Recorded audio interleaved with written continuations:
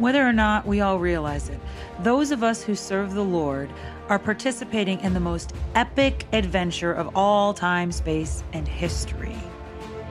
I think it's about time that we start celebrating the miraculous and wonderful ways that God touches our lives in everyday circumstances. I'm Karen Pennington, and this is Daily Adventures in Grace.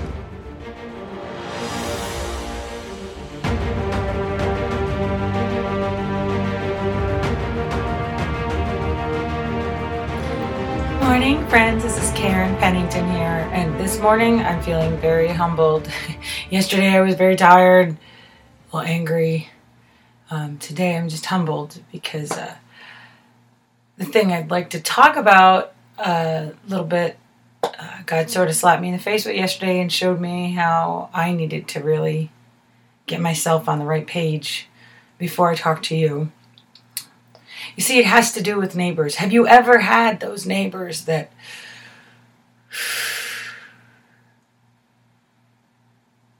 maybe you get it with just that sigh? You know, the ones you just don't want to deal with. We've lived in not so great areas of town and been able to have really great relationships and talk to our neighbors. But we have certain people that live pretty close to us, and they're just the people that, you know, decide to work on their car at 10 o'clock at night right outside your window, or play loud music. The other day, there was just this loud disturbance, a lot of screaming, a lot of cars in the street. It was disrupting traffic. It almost got scary. The rest of our neighbors are pretty quiet, but this was loud, and there was screaming, and there were a bunch of teenagers, and we ended up calling the cops because there was like a safety issue. It seemed almost close to a riot in my case. My husband said it wasn't a riot. It was just a bunch of people being loud, but that's my definition of a riot. And I mean, probably 20, 30 people just screaming at each other outside the house, and took several cops. And we've lived in some rough areas, but I don't think I've ever seen that many cops have to come out for one of my neighbors. And this isn't even a rough area. And so I was just very frustrated. And so yesterday I was trying to get some things together. I was trying to think about what I'd talk about today. I was trying to write my blog, about how to live for Christ, how to be a good Christian, all that sort of thing. And in the middle of that, I heard this really loud music. I mean, super heart-thumping music. Now I'm in the back of the house. The windows are closed, and this thing is hurting my ears. I can't hear myself think. And I go over, and it's the neighbors, of course. They have this big, just like a huge, one of those things you use in a dance hall, or it's, what are they called, subwoofers? I don't know, or you'd use it in the park, and it was just blaring this music, and there were kids dancing around. I'm thinking, how do they not go deaf? It was making me angry because I couldn't hear myself think. And so I'm like, I don't even, they seemed dangerous to me given the last time we called. And so I just called the cops, and I said, listen, this is not an emergency. This is a nuisance call. If you get a chance, can you come tell them to turn down? I just couldn't deal with it. I'm like, I can't even walk across the street. So loud. So I called the cops so that I could return to doing my thing, because I couldn't be working for the Lord when I couldn't hear myself think. And then I got angry because I saw people parked in our driveway, blocking us in so they could go across the street to talk to these other people, and standing outside and congregating. And I'm like, this, in our driveway, just sitting in our driveway talking. And so I texted my husband, and I'm like, why are there people in our driveway? I guess they had permission, but I'm like, they're loud. Stop. I'm trying to concentrate. And I was just very angry because I was trying to do my Jesus stuff, and somebody was getting in my way, and I needed to, teach him a lesson, shut him up, whatever. And then a little bit later, I went downstairs, and they'd stopped. The music had been turned down. The kids tried to turn it up. The parents turned it down. And I said, oh, good, the cops must have come by. And no, I went downstairs, and my husband had spoken to them. And now, mind you, before I went downstairs, God started to deal with me. because it was kind of like, Karen, you're going to talk about something tomorrow. I don't think you really get what that means right now. What you did, was it loving? And of course it wasn't. Did I take a chance to go talk to them? They weren't as a family, loud family, got on my nerves, but I don't know anything about them. And it turned out even that thing that happened with the cops the other night, that wasn't the family. It was something that was happening where there were some others who were coming, and somebody had tried to hurt the man's daughter, and he was trying to protect the daughter, and he did get pretty loud, and even got a little loud with the officers because he was scared, because he was trying to protect our daughter, and it was people from another area of town that had come and started being loud, and he was just trying to protect her. And why did they turn down the music? Because my husband walked across the street and talked to them and asked them, could you please turn down the music? My wife's trying to concentrate. And they did it immediately. They weren't that horrible. And is there loud working on the car at night? Well, because the guy needed his car for work, and he works a different kind of shift. So maybe he shouldn't work on it at night, but it was all about him trying to meet his needs. And I just didn't care. Honestly, all I cared about is they were distracting me, so I needed to remove the distraction so that I could do this thing for God. And I was wrong. My husband was right. Don't tell him I said that. But I was wrong, because I'm just, sometimes people get so angry, and you just want to tell them, this is how you're wrong. Let me teach you a lesson about how to be good like me, because right now you're bad. Let me teach you a lesson about how to measure up the way I do, because you're not. That's exactly the opposite of what God wants us to do. And I had to repent of that. And then I thought about what I wanted to talk about today. This week we're talking about tributes to words that change lives. And one of the words that really came across to me was that word holy. That appears in the Bible and a lot in the Old Testament and the New Testament. And then I realized I'm reading the book of Galatians now. I moved out of Corinthians, now we're on to the Galatians. And the entire book of Galatians, I read it this morning, showed me how wrong I was yesterday. How unholy I was yesterday. I was so convinced of how unholy they were across the street. And how unholy I was. And it really is summed up in this verse that kind of bit me right in my spirit. Galatians 5:14. The entire law is summed up in a single command. Love your neighbor as yourself. So no matter what I do, if I'm not loving my neighbor as myself, I'm not doing it. I broke the law, the greatest law of love, so that I could continue all the lesser things. And that's the opposite of holy. That might be self-righteous, but it's not righteous. So I started doing some research, and I've known this a little bit anyways. I was always very confused. We had a table at the front of our church every time I went. Holiness unto the Lord. And I didn't know what that meant. I just thought it meant you need to be special. You need to do all these right things. You need to be pious. You need to be able to pray right. You need to be able to follow all the rules and all that. And it always seemed kind of on a table, like, how can I be holy? How can I be holy? And I didn't even know what salvation meant. I just knew there were all these big words, thrown around. And I'm like, nobody's telling me what this means. It must mean that I dress right, and act right and all that. And that's not it at all. The word holy, hagios in Greek, I'm going to say it wrong because I don't know my Hebrew well. Kodesh in Hebrew. It literally means called out. Well, in teenage language, it means weird. It means different. Different in a way that really kind of sticks out. But not weird for weird's sake. Weird for God's sake. it means that God has called us to be special. God has called us to be different.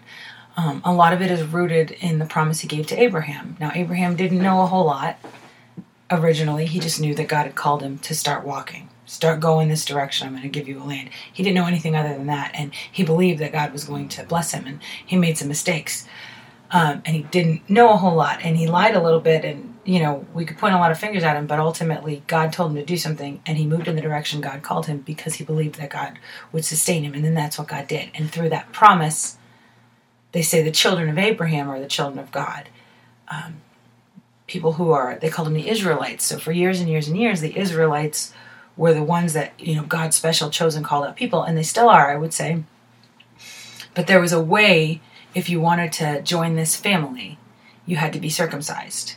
Or I guess if you're a woman married to someone who was circumcised, but you had to be circumcised because that physical thing was a sign that you're saying, I'm giving up my own family and I'm going to be adopted into this family of Abraham, which is really the family of God. And so in the New Testament, when Christ came and when Christ died, he eliminated even that need. It's not about doing things because of Abraham. Abraham was a good sign. Abraham was a sign that the promise is more important than the performance. And what he was saying now is Galatians 3:7, those who have faith are children of Abraham. It's not those who do this physical thing or a lot of physical things. It's those who have faith are children of Abraham. So the Galatians got it kind of messed up. Galatia was actually a whole region, kind of like, I guess, what might be a state or even a region of states nowadays. It was a lot of different kind of city-states. The northern part of it was very expatriate. I don't want to say tribal, but people that had been there for a long time. And the southern part would have been the cities where there was a lot of people, more metropolitan people who had come in.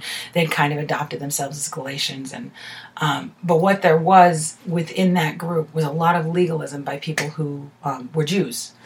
And they did not like this idea that you could become a child of God by doing something other than this list of things we said you should do. And they did a lot to discredit Paul.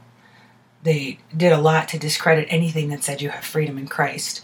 And so this whole thing is about saying, the whole book is saying, listen, we have freedom. It's all about what holiness means. It's all about what righteousness means. And what Paul is saying is, it doesn't mean what you think it means. It doesn't mean you follow all of the laws. It doesn't mean you've been circumcised. It doesn't mean set apart. Doesn't mean you cast aside anyone who's not like you. And he even, in person, face to face, opposed Peter, the rock of the church, the head of the church, because Peter, when Jews weren't there, he would sit with the Gentiles and eat with them. But then when the Jews would come, he would say, oh, no, I can't eat with you. You're different. And I'm set apart. I'm holy. No, that means I'm a snob. I'm an elitist. Elitist and holy isn't the same thing. And they were saying, Paul can't be this because he doesn't have our seal of approval. And have any of us ever been in a church like that where we're saying, you could do this and this and this and this. And okay, you have a nose ring, so you can't be holy because God wouldn't like that. That's not what I think of as separate. And you have, oh my goodness, you have a tattoo, or someone said a word that I don't like it, so they must not love the Lord. Or heaven forbid you wear the wrong color, or cut your hair too short, or leave it too long, or I think I've said before, I was in a church where they were kicking out people because they were coming to church in pajamas. I'm all like, cover your vitals, then come to church. Jesus will take you. And, but, so they got so into, we have to meet the requirements of the law. We have to meet the requirements of the law. The same thing the Pharisees did. Cast aside Paul. He's talking too much about grace. He's going to lead you to hell. And Paul's like, listen, I was this person. I was advancing in Judaism. I was all about every single rule the law had.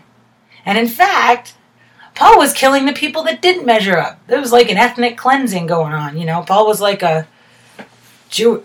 Ironically, he was the Jewish Hitler. He was the Jew that was like genocide of these people that say they believe anything other than what I want them to believe. And Obviously not on that scale, but he was going for eliminating anybody who believed and preached the name of Christ. And he was thinking of that as holiness. And he's like, that's not it. It's not it. And several places in Galatians, he goes over and over and over, and he says, you, my brothers, were called to be free. It is freedom. But do not use your freedom to indulge in the sinful nature. Rather, serve one another in love. The entire law is summed up in a single commandment. Love your neighbor as yourself. If you keep biting and devouring each other, watch out, or you will be destroyed by each other. That's Galatians 5:13 through 15. Isn't it crazy how sometimes in trying to go for the thing, and trying to go for the purity, and trying to go for the goodness, we end up causing the very thing we're trying to avoid? I was there yesterday. I wanted so much to focus so that I could give this message from God of holiness, of goodness, of purity. And I missed the message of love, which is the message of God. Holiness. Hagios. It means we love. Not on our own. You know, Peter... Now I lost it. I have so many verses today. In Peter it says, First Peter, it says, be holy as I am holy. I'm going to find this. 1 Peter 1:16. There's that command, be holy as I am holy. Be set apart. How can we be holy as God is holy? How can we be perfect as God is perfect? And again, as I said yesterday in my post, that be holy, it's a voice that we don't understand, and so we misinterpret it. Sometimes when people say be holy, they think it means, oh, we have nothing to do with it. God does it all for us. We're set apart. We do whatever you want. Just receive God, and then do whatever you want, and you're going to heaven. Once saved, always saved. Can't lose your salvation. As long as you say Jesus, you can do whatever you want the rest of your life, and you're there, because it's all about God's grace. And then other people... And this is a lot of times it's a fight sometimes between different theologies. Other people will say, be holy. That's an active thing. Yeah, faith without works is dead. Read James. It says that. Faith without works is dead. And other people go, read Romans. It's all about grace. It's all about grace. Well, here's the thing. It's that middle voice again. It's not active, just active. It's not just passive. It's a partnership. Middle voice means this is something that is partly being done for me. This is something that's being done beyond my control, because I can't do it for myself, but it's something I'm participating in. It's kind of like I'm thinking of cookies, because my granddaughter's coming this weekend again. You know, like when you're in the kitchen with your grandma or your mom or your aunt, and you're making cookies, and you're just this little kid, and you get to be part of it, but you couldn't do it yourself. But still, when the cookies come out of the oven, you're like, look at what I made! And of course you didn't, very little, but you're allowed to participate in it. God allows us the joy of participating in His work.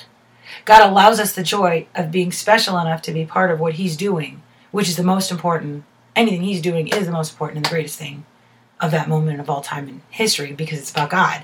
That's the whole reason we're here. And He allows us to do it, and He allows us to participate, this middle voice, even though He's doing most of the work. But it's all about that grace. It's all about who God is in us. And going back to Abraham did some cruddy stuff. He probably wouldn't have got a humanitarian award. He did some good things too, but what he did was he believed, and he trusted God, and he acted based on that faith. And that superseded. And then Peter did that, and then Paul did that, and then the people who are really empowered, they're not always superheroes, but they really are, because holiness is something God wants from all of us. Holiness is something God gives to all of us. We're children of God. Holy means we're royalty. Holy means we're the sons and daughters of the King of all kings. We're princes and princesses. And holiness means, as we realize that, we act according to it. We claim the inheritance God has given us, and we start moving forward Not to show others how we're right and they're wrong. Not to lord it over them, but the exact opposite. A good king is somebody who serves the people. A good prince is someone who serves the people, who's humbled not because God has given us this thing so that we can exploit it and misuse it, but God has given us this divine responsibility. And we don't have to be afraid. And we don't have to be, certainly don't have to be egotistical. We can be humbled because we're saying, look at what I get to be a part of. Now, I got to go talk to my neighbors today. Fortunately, the cops didn't come. But I need to go talk to them because you know what? I was totally off. I'm not saying they're the Pope or anything, but I was so totally off because I was so quick to just try to shut them up so I could do what I wanted to do for God that I missed that opportunity. I missed the very point of the law to love my neighbor. That's what it's all about. It's about love. It's about God's love, receiving it for us and showing it to others. Not out of some fear that if I do it wrong, I'm going to hell, but out of this freedom, saying that God has set us free. It's for freedom that God has set us free. And He set us apart. And anybody who's claimed Him, it's already done. So just live according to that. I know I need to, more and more every day. Lord Jesus, I'm humbled again today. I just repent for trying so hard to check out all the boxes of everything I think I should be doing, that I missed the point yesterday. I pray for my neighbors. I pray for